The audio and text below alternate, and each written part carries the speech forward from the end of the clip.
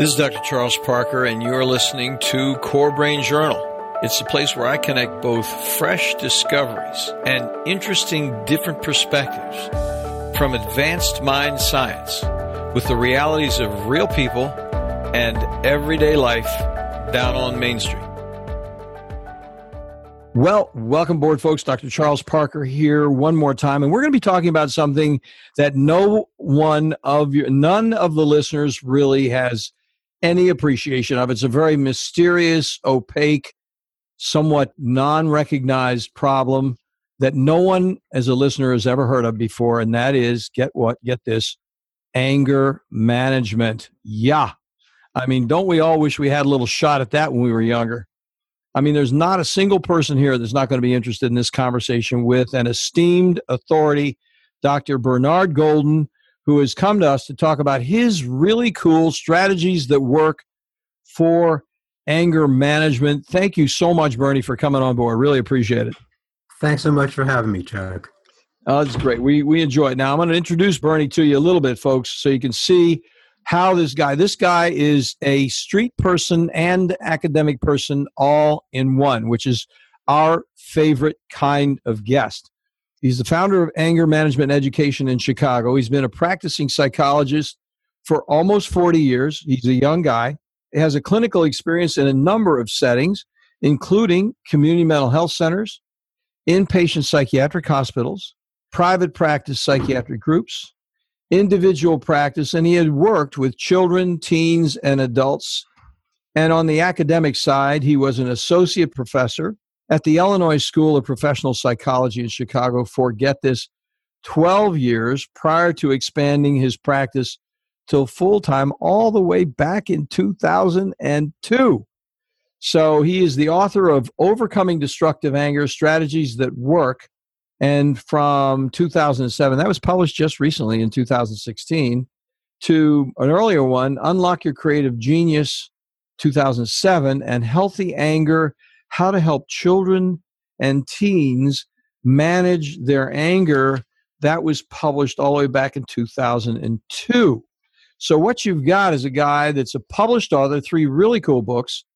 He's been all around the psychiatric community, and he has been on the academic side for 12 years. So this is going to be a very diverse and interesting conversation, and I am very much looking forward to it because, hey, folks, anything we can get to figure out how to manage the anger in this world and manage ourselves better in any kind of angry context, potentially angry context, it's going to be a good thing for us all. So, Bernie, tell us how you took the turn in your life.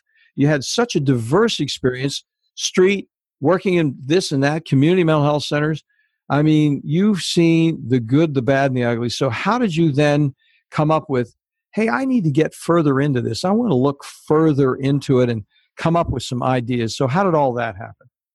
Sure. Some of my getting more involved with anger came a little later in my clinical experience, but only in hindsight did I realize my roots, both professionally and in growing up. So as a child, for example, I observed the destructive aspect of anger between my parents. It wasn't so much directed at my brother and myself, and they weren't rageaholics, but there was constant bickering, needling, criticizing, and a lot of times that we spent together was preoccupied with that kind of tension. My mom had her anxiety, and my dad had his depression. And as a child, and many times the child who becomes therapist, even then I wanted to help them with their feelings, to help them become in a better mood. I guess primarily I wanted them to be more available for me, self-focused in its originally origin. But over time, it took me a long time to recognize that I couldn't change these people and I wasn't responsible for their moods. But I started developing a passion to help people develop healthy anger so that it wouldn't destroy their relationships or distract from what their own goals are. As a child, I had my own anger, and part of it was about what I just said about my parents being less available. Didn't get involved in fights, although just occasionally. Professionally, I worked in South Bronx as an elementary school teacher for 6 years, and I tell people I learned a lot about how to manage my own anger as well as how to help the children deal with their anger. And then after that, I spent about 14 years in psychiatric inpatient settings. And I started putting together classes, psychoeducation. One was on anxiety, one was on depression, and one was on anger. And I decided I need to focus more in the area of anger and anger management.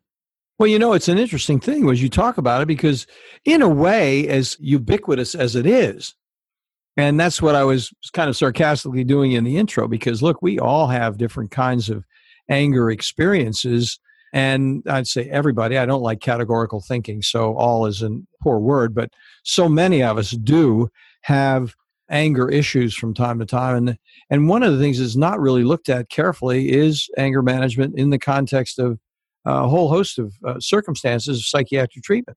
Now, what's happening, as you well know, individuals more frequently are saying, oh, anger's the problem, put them in an anger management class. Now, that's happening more in a more contemporary way, but I think still very often it's looked aside. When people don't actually think, okay, we're going to do something with that. We're not going to have a structure for it. We're just going to kind of somehow retrain them. So this is why we're looking forward so much to talking to you. And so then you developed a specific set of criteria for assessing when it's counterproductive, or how did you begin that whole flow of identifying the problem? Right. I saw that anger, when it's destructive, can lead to a whole host of problems: loss of job, loss of relationship, conflict in relationships, could lead to heart problems, health problems, including cardiac incidents, a lot of accidents. I've seen some studies where about 14 to 21% in ER rooms are related to accidents that were related to anger. Anger can lead to and interfere with career goals, loss of freedom, ultimately, if someone is jailed for the anger that becomes aggression. And so I started over time identifying a term that I call healthy anger. And by healthy anger, I mean developing the ability to pause and reflect on what's going on in my body right now, what's going on, what feelings am I really experiencing behind my anger. What is a key desire that I'm feeling threatened right now? A key desire for safety, for connection, for trust, for a sense of empowerment. Healthy anger also involves, again, that pause to use anger as a signal to do this kind of reflection before one acts on the anger. It also involves learning skills to let go of anger. Well, I never had actually, in fact, when you said it, I almost stopped you, but you were on a nice little roll there. But I hadn't really even thought of anger in a healthy way. And what you're saying is, I'm paraphrasing for you, please correct me if I'm wrong, but it sounds like anger can be used constructively, is what you're saying, if you really manage it correctly, and that you can actually learn from the experience and grow from the experience and use it productively rather than have it turn your life inside out. Anger could be a very powerful motivator to help us meet and satisfy our desires. So we join political movements, and if they're managed in constructive ways, it's a great outlet for anger. Anger can be motivating to reach goals, both career as well as in relationships. Some people, unfortunately, say I can only say what I really think when I'm angry enough. And so sometimes, in that sense, one hand is healthy. On the other hand, maybe it would be helpful to develop the freedom to be assertive and say what you're feeling before it escalates to anger. This is where they need to talk to Dr. Golden. Absolutely. They're either inside or totally outside. They don't have it modulated at all. They're just either in or out. They're unzipped or they're zipped. Not good, not good. So then let's talk about your book, Overcoming Destructive Anger. So let's talk, and obviously you're not going to be able to tell us the entire book, but if you could give us some kind of an idea of how a person can then constructively approach a problem that they may be angry in. What can they do about a repetitive pattern of anger? Let's start looking at the structure of that if we can, please. Sure. I emphasize that anger is on a continuum, and a person could be sitting still and quiet but still feel the anger inside. All too often, if we use the word anger, people think immediately of aggression and violence, acting out the anger, doing something harmful about the anger. And so I help people on one hand not only learn ways to manage that behavior, and some people don't want to go further. They just want to manage the behavior, and that's a great goal. On the other hand, anger is a signal that gives us information if we stop and evaluate what's going on in me that leads to my anger. So I've developed an anger log. And in using the anger log, I ask individuals, I ask the reader to kind of put the incident on an imaginary video and backtrack, very briefly identifying the trigger, the level of anger from 1 to 10, and then rewind. What were the feelings they experienced before anger? And that's a challenge because so many of us can't identify our feelings. We may say it in global terms, I felt good or bad or angry.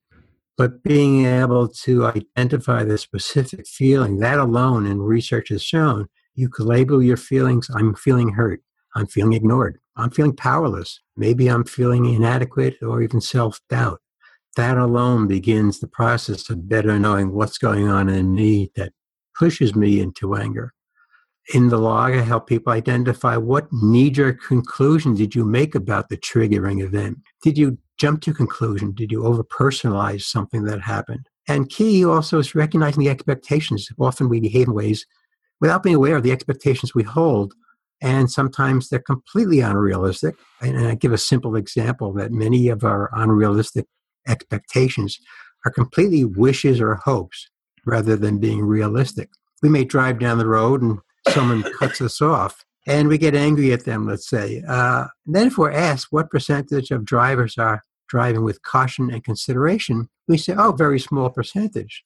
So we know realistically about what to expect, but the emotional mind wants to have everyone driving with caution and consideration. I had a client who was angry at his wife for being late 30, 40 minutes for every occasion, whether it was a wedding or going to a movie. And he was angry about that. And I said, how long is that going on? Oh, well, we're married 15 years. So his expectation that she'd be on time is unrealistic based on the history. I informed him that that doesn't mean that he'll never get her to come on time, but he clearly hasn't identified the workable way of responding to her. Quite so. You know, I was thinking while you were talking, pardon me for coughing all over that excellent line of thinking, but just to mention, now that you mention it, I look my own evaluation process before listening to you and thinking about this is in my office, I break anger down into 4 subtypes. Internal anger and nonverbal anger, which is where a person's carrying it inside. Internal is they're feeling that way, just they're not going to express it. And nonverbal is it's starting to be seen, but they're still trying to keep from expressing it. And nonverbal and internal are both, I see them related directly to underlying feelings of vulnerability, directly. Now, the bottom line is then the other 2 forms of anger are really related to more dopaminergic effects, which have to do with executive function. And that is expressing it inappropriately verbally and expressing it inappropriately physically, not using proper judgment. So all 4 have an underlying sense of vulnerability associated with them. But what happens is that this is my thought. I'm actually asking you what your thoughts are about this. You and I haven't discussed this before, but I think, you know, how often do I get a chance to talk to an expert? I get a chance to learn from you. You know, that's what we do. So what I see is that anger that comes out both verbally and physically is a self-management issue, so frequently expressed like being late on a regular basis. The prefrontal cortex isn't working right.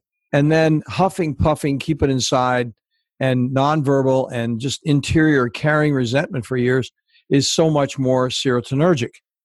Now, they both, you could say, I'm not trying to preempt you, I'm interested in your feedback, but that it's all serotonergic, and I think there's a certain measure of truth in that. But I think the issue of the behavioral expression of it then has additional implications that wind up being counterproductive in a person's life. So what do you think about what I'm talking about? I mean, you're not used to thinking pharmacologically about these things, but what do you think? Not too often, but I do emphasize that so much of anger management is an ongoing, a conflict or a battle between the emotional brain /mind and the rational brain /mind. Yeah. Any strategy that helps with managing anger is one that's going to affect the physiology in our system. one direction or another. I use one example back into driving on the highway. I tell people if you're angry with someone, picture them as a 5-year-old with the same adult head, the other driver, picturing that way. And I say, if you get a smirk on your face, that already changes your physiology to go in a different direction than the initial knee-jerk of anger. And they can't exist at the same moment. So it can derail that physiological effect and more intense anger arousal. Yeah, Bernie, I like the way you said that because that is so true. I mean, what you said is the interface between the affect and cognition has a lot to do with really how they express themselves and their self-management and whether they're dealing with things constructively or not. Yeah. And so then what you said to follow that up is that if they can actually change their perception, and this is of what it is, and reconfigure it in some way, that it diffuses the intensity. Is that right? Yes, exactly. And I also emphasize when I have people attend my classes, it's called anger management, but it really is about managing emotions, period. And big part of this is increasing our emotional intelligence. It's about being able to sit with uncomfortable vulnerabilities, as you just described, being able to sit with that kind of tension that's kind of flowing in your body without feeling I need to discharge and distract myself from that tension because it's so painful. So true. That's so true. Now, have you put this in your book? Because you're doing anger management all the time, do you have a program that people take, or do you have a system by which people can do it? We're talking about sort of little snapshots of do you have a process that might be helpful for people? Right. In my book, I mentioned this anger log. And so I have people repeatedly log an incident. And some people don't want to write it. And I emphasize writing is to help you not only understand a triggering event and your reactions to one event, but it prepares you, helps you become more aware and mindful for the next event. And the more you do it, then in real time, you could identify, oh, I am feeling ignored. I am feeling criticized. I'm feeling powerless.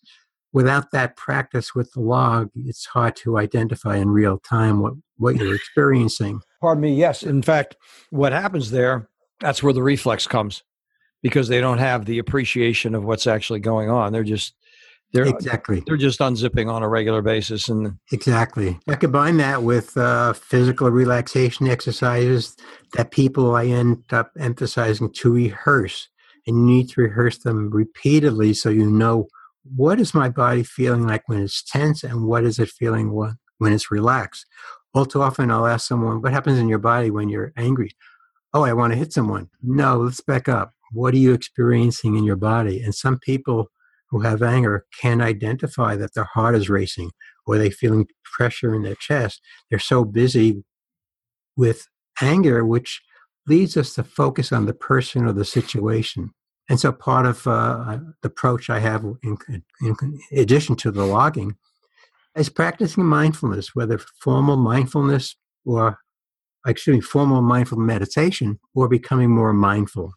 Mindful meditation helps us become more aware of where am I focusing my attention and paying attention to the details of what I'm observing. So being mindful of what's going on in my body, what am I experiencing emotionally, and what are my thoughts?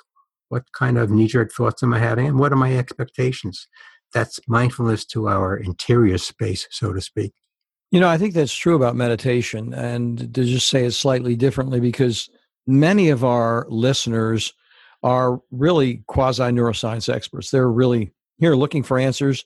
They study, they look on the internet, they think about these different things. And I think it's so important to think about how meditation does fit in with this now that you mention it. I didn't know if that was part of your program or not, but I think it's such an relevant piece. It's a very powerful component, and I have to say that over the years I've written a number of books, and before those three I've written some others on bipolar disorder. And I remember starting off with a couple of paragraphs in mindful meditation, then in the next book more pages, and then in the next a chapter. And I'm kind of glad that I didn't do my adult version anger until now, because I've really incorporated mindfulness in my practice and both personally. And I see it as a very powerful strategy. It's not for everyone. And it takes practice and sufficient comfort to even be able to just sit for a couple of minutes and watch your breath without grading yourself on how you're doing it. Observe what's going on, your thoughts, and the ability to be able to have thoughts and feelings and to say, which ones do I really need to pay attention to and which aren't that constructive? They're not constructive for me or for other people. Yeah, meditation has and this isn't too deep for this august audience, meditation has a transcendent quality to it, a transcendent objective, if you will, in the sense that a person then is somehow separated from reality in a more constructive way rather than in a reptilian response. Daniel Kahneman, one of my favorite authors, talking about thinking fast and slow. I don't know if you're familiar with that book, but you would love it. He's on the whole reptilian thing, And anger is reptilian because what happened, let me put this, not healthy anger is reptilian, to use your phrase. And what happens is the person's just reflexively going, zooming into hitting something, and they don't really think about it. And what meditation does, it puts a human being in a transcendent mode so that they're not reacting so frivolously to changing reality. Changing reality is our biggest handicap. We as human beings are the animals on the earth that are better than any other animal on the earth at handling changing reality, period. We wouldn't have cell phones and cars and heat and AC and communication. But the problem is where we don't handle it. So a person can say, hey, I'm doing it 90% right, but I got this 10% problem. Well, 10% is your problem. And so then I look at it as percentages, because I'm not giving you a label and telling you you're all screwed up. I'm just like, you have a bad 10%, buddy. And this is something you need to pay attention to. And transcendence would help you. And a lot of these people are very bright. They want to do something different. And meditation is an exceedingly important point. Let me ask you this question apropos of what we're talking about here. Do you have a specific plan on meditation that you recommend? I recommend it to many people beginning anywhere. And for example, I'll recommend some of the apps where it's 10 minutes sitting with one, and Headspace, Buddhify, Calm.com, just for them to get a feel of an understanding of what types of meditation are available.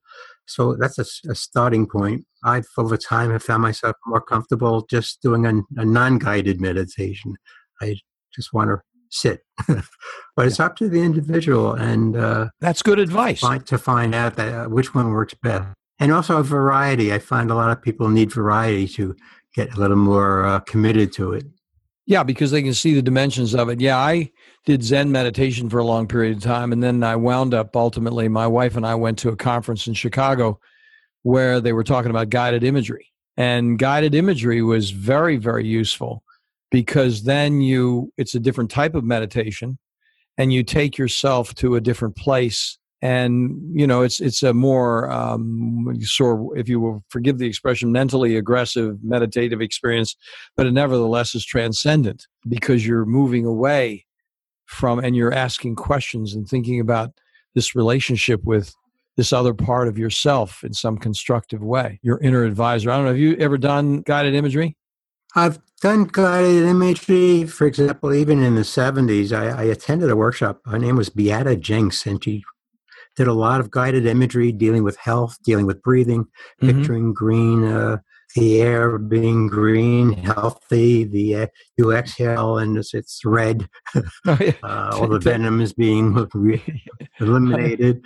Guided imagery in the sense of people get in touch. Also, I do work with the compassionate self. So having a person picture themselves being compassionate to someone else and then directing it at themselves is a big part of what I present in the book as well. Oh, that sounds very interesting. I do guided imagery to help people to get more in touch with the peaceful place. Years ago, I started with guided imagery to help people relax. And I soon realized that not everyone is comfortable in the park or a beach. They've had some trauma there. Oh, yeah. And so I tend to give open-ended guided imagery, focusing on the senses. Pick a place that's peaceful, place you feel relaxed. And now notice the color, the shapes of the objects, the curves, the textures, the sounds or silence, the air against your face. So I make it more open-ended, and over the years, I found that can be very helpful. So I do incorporate a lot of guided imagery in the practice as well. Now, Bernie, when you're working with an individual, do you work individually with specific clients? Yes, I do. I do a lot of work with individuals. Many referred on their own, some court referred, some company referred, a lot boyfriend, girlfriend, spouse referred. So, yes. Mm-hmm. Now, do you do it virtually as well, or do you do it only in your office in Chicago? Only in my office. When you do work with an individual, at times I think about, I don't know if you could do it virtually. That's why I was asking, because I'm trying to think about how it would work. I think coaching can be done virtually. I don't know if anger management could. I think, like you and I are able to see each other. We're here on Zoom. We have a relationship, even though you're miles away. I'm getting to know you as a person. I think we could actually, and this is helpful for me personally, and I appreciate it. But I'm back to the thing of you with a client. I'm thinking about what would be your experience. I think our listeners would be very interested in this question, as I would. What would be your most challenging difficulty with a client regarding how they actually handle their so they've come to you and they're broken through denial. They know they have a problem. I would think denial would be the first problem. That's the big one. But then the next step is, okay, I'm hurting my girlfriend and I don't want to hurt her anymore. What would you say would be the next level of impasse that you see most provocatively and continuously? I find that the major impasse is helping those individuals begin to look at the pain they're experiencing. That's easier to, on one hand, a challenge, but the next step is evoking and developing some self-compassion toward themselves. Self-compassion can be very uncomfortable for a lot of people. They don't want to accept it. They don't want to acknowledge they even need it. And Chris Germer mentions this in his book where he calls it the backdraft. With self-compassion, you're opening your heart to compassion, but you're opening your heart. And that involves revisiting some pain, revisiting shame, perhaps, that underlies a lot of anger. I have encouraged many clients to identify specific experiences that they have shame about, that have crystallized shame about, that leads to some of their anger, and helping them move towards self-forgiveness. Or mourning and grieving that they had anger or that they had no control over a situation. So mourning and grieving for their own pain that they had at an earlier time. Very interesting answers. What I'm thinking about while you're saying that, the theme while you were talking sounds like your challenge is, I hadn't really thought about this until you answered the question, but is then the next thing is dealing with their underlying vulnerability and how they're handling themselves in their underlying vulnerability. I mean, in a way, it's a commonsensical answer, but you have to really know that is an important step. If you don't know that step, then you're kind of in the mists of time. I say that every moment we're engaged in anger, it's a distraction from experiencing the raw sting of some suffering, some underlying suffering. And that's hard to look at times. That is a heck of a good point. Because I think that's so true.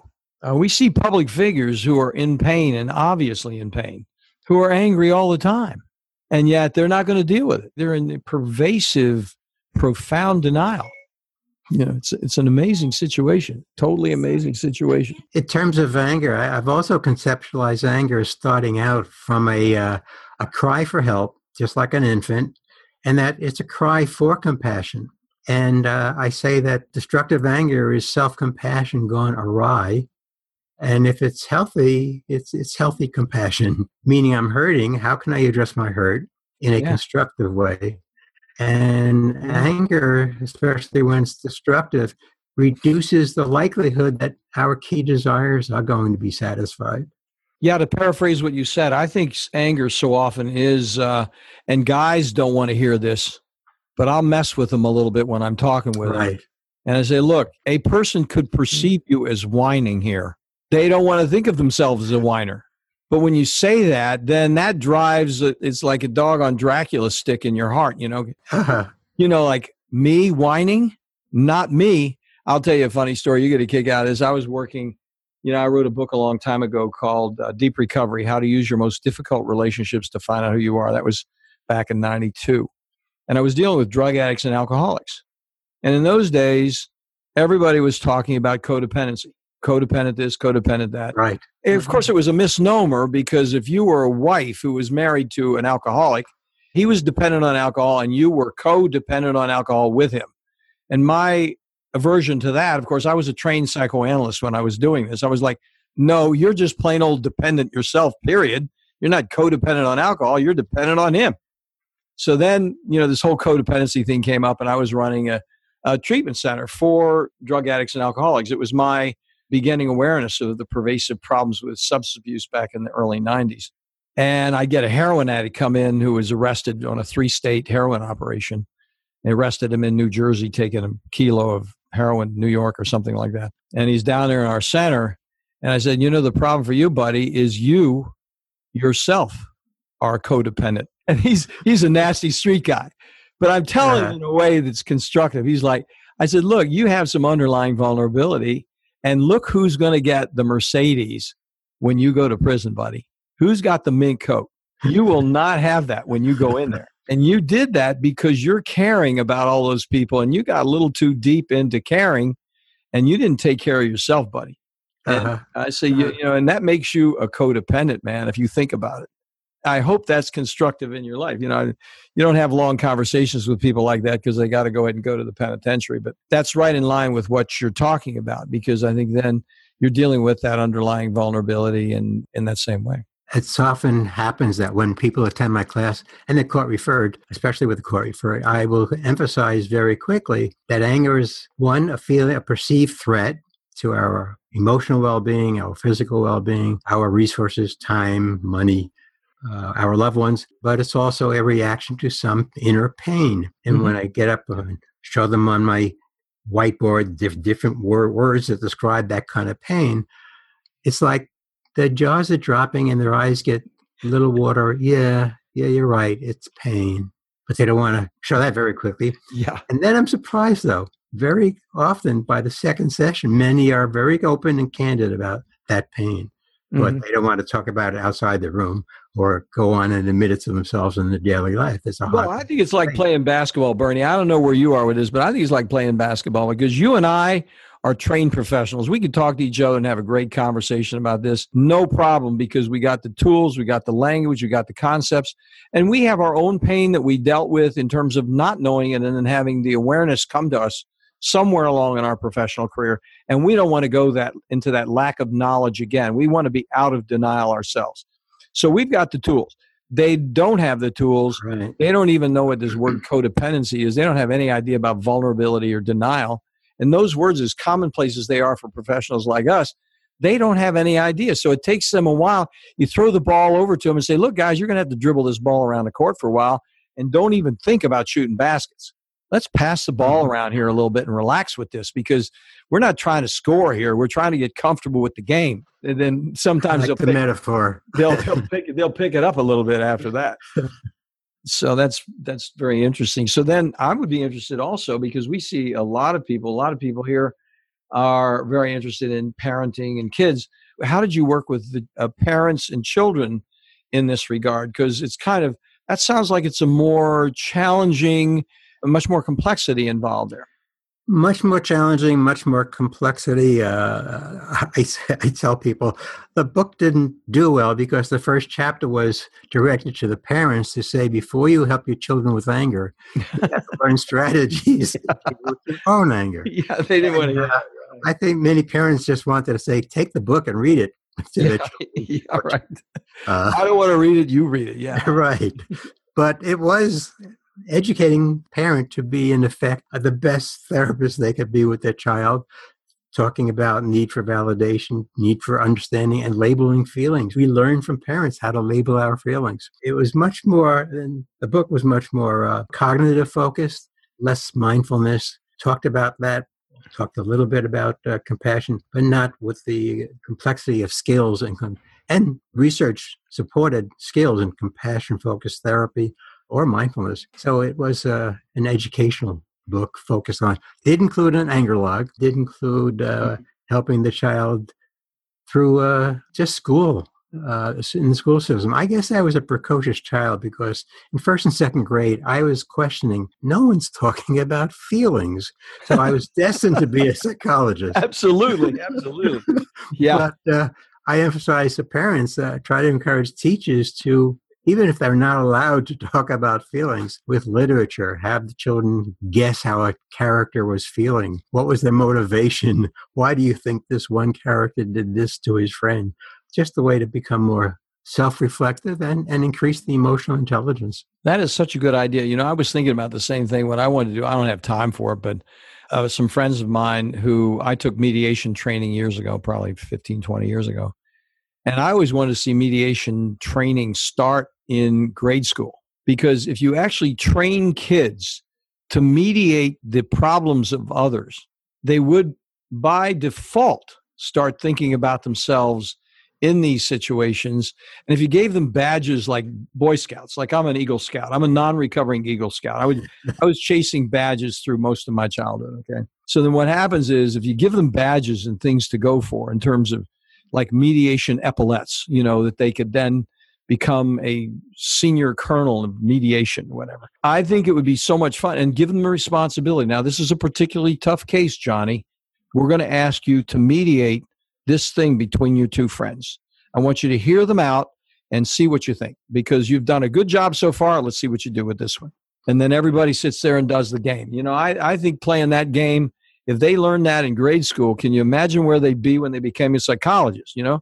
Right. I love that idea because I've always been someone to support emotional education in early grades. And so that would be a wonderful device. It'd be so much fun because, you know, as a teacher, it would be so much fun just doing it. You know, like, okay, I'm not the expert. You're the expert. Let's get you to really know how to throw that ball around and get it in a workable way so that everybody deals with each other respectfully, that there's no sad, I'm hurt, my feelings are hurt, I can't believe I'm hurt so much, and there's no anger, disrespect over on that side. So there's no whining and fussing on either end. This is just, let's get the job done. Let's figure out where we are and where we're going to go. And then working toward a win-win situation there. Yeah, right. That's it. You know, it'd be so much fun because it's really, the balance and all that stuff is so absolutely relevant. So listen, how can people get a hold of you? Thank you so much for taking the time. Let's get people connected with you. You're on a very absolutely important mission. We were joking when we started. This is completely ubiquitous to humankind, and people need to get connected with you. By the way, just to say it one more time, Bernie has given us a book. It's going to be there on the website, on the show notes. And if you happen to drive around in your car, run over, click on it, and see if you can. He's offered it as a giveaway. So that's really good. And we get over and do that.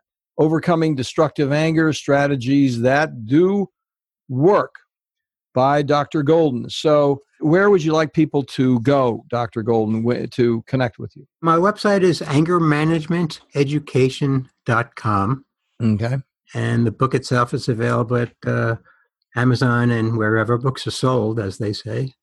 Yeah, good. So we'll have it. We have a thing, which I'll tell you about. Stay with me when I get offline here. I'm going to tell you a way that you can have it set up for global Amazon so you can sell it globally. I'll tell you about it in just a second. And I'm going to have it as a global link on the show notes because we have probably, I don't remember, something like 15 countries that are there that what they do, it goes in the currency of the Amazon in that country. I'll tell you about that in just a second. So, and we're going to put all your books up there. We want to move some product. You know what I'm saying? Great. Sounds good to me. Have some fun with it. Thank you so much for coming on. This has been a very interesting conversation. We would get along well if we had a chance to hang out in Chicago together. I'll tell you that. I am so thankful for talking with you, and I think you're right. Exactly right. We would have a good time. So good. Well, we'll talk again. You have something else that's up your sleeve. Come on and tell us about it because we would definitely be interested in it. Thanks. Thank you. Thanks for listening to Core Brain Journal. We're working every day behind the scenes to bring you reports that connect research benches with those street trenches. Here we share the complexity of mind science because, as you know, details really do matter. One of the most pervasive, misunderstood challenges is how commonplace medications, like those written for ADHD, are used so regularly without clear guidelines. If you think you'd like more specifics, take a minute to download my 2-page PDF packed with video links and references on the absolute essentials of how to start ADHD medications. They're easily available at corebrainjournal.com/start. Thanks for listening. Do connect and stay tuned. Together we can make a difference.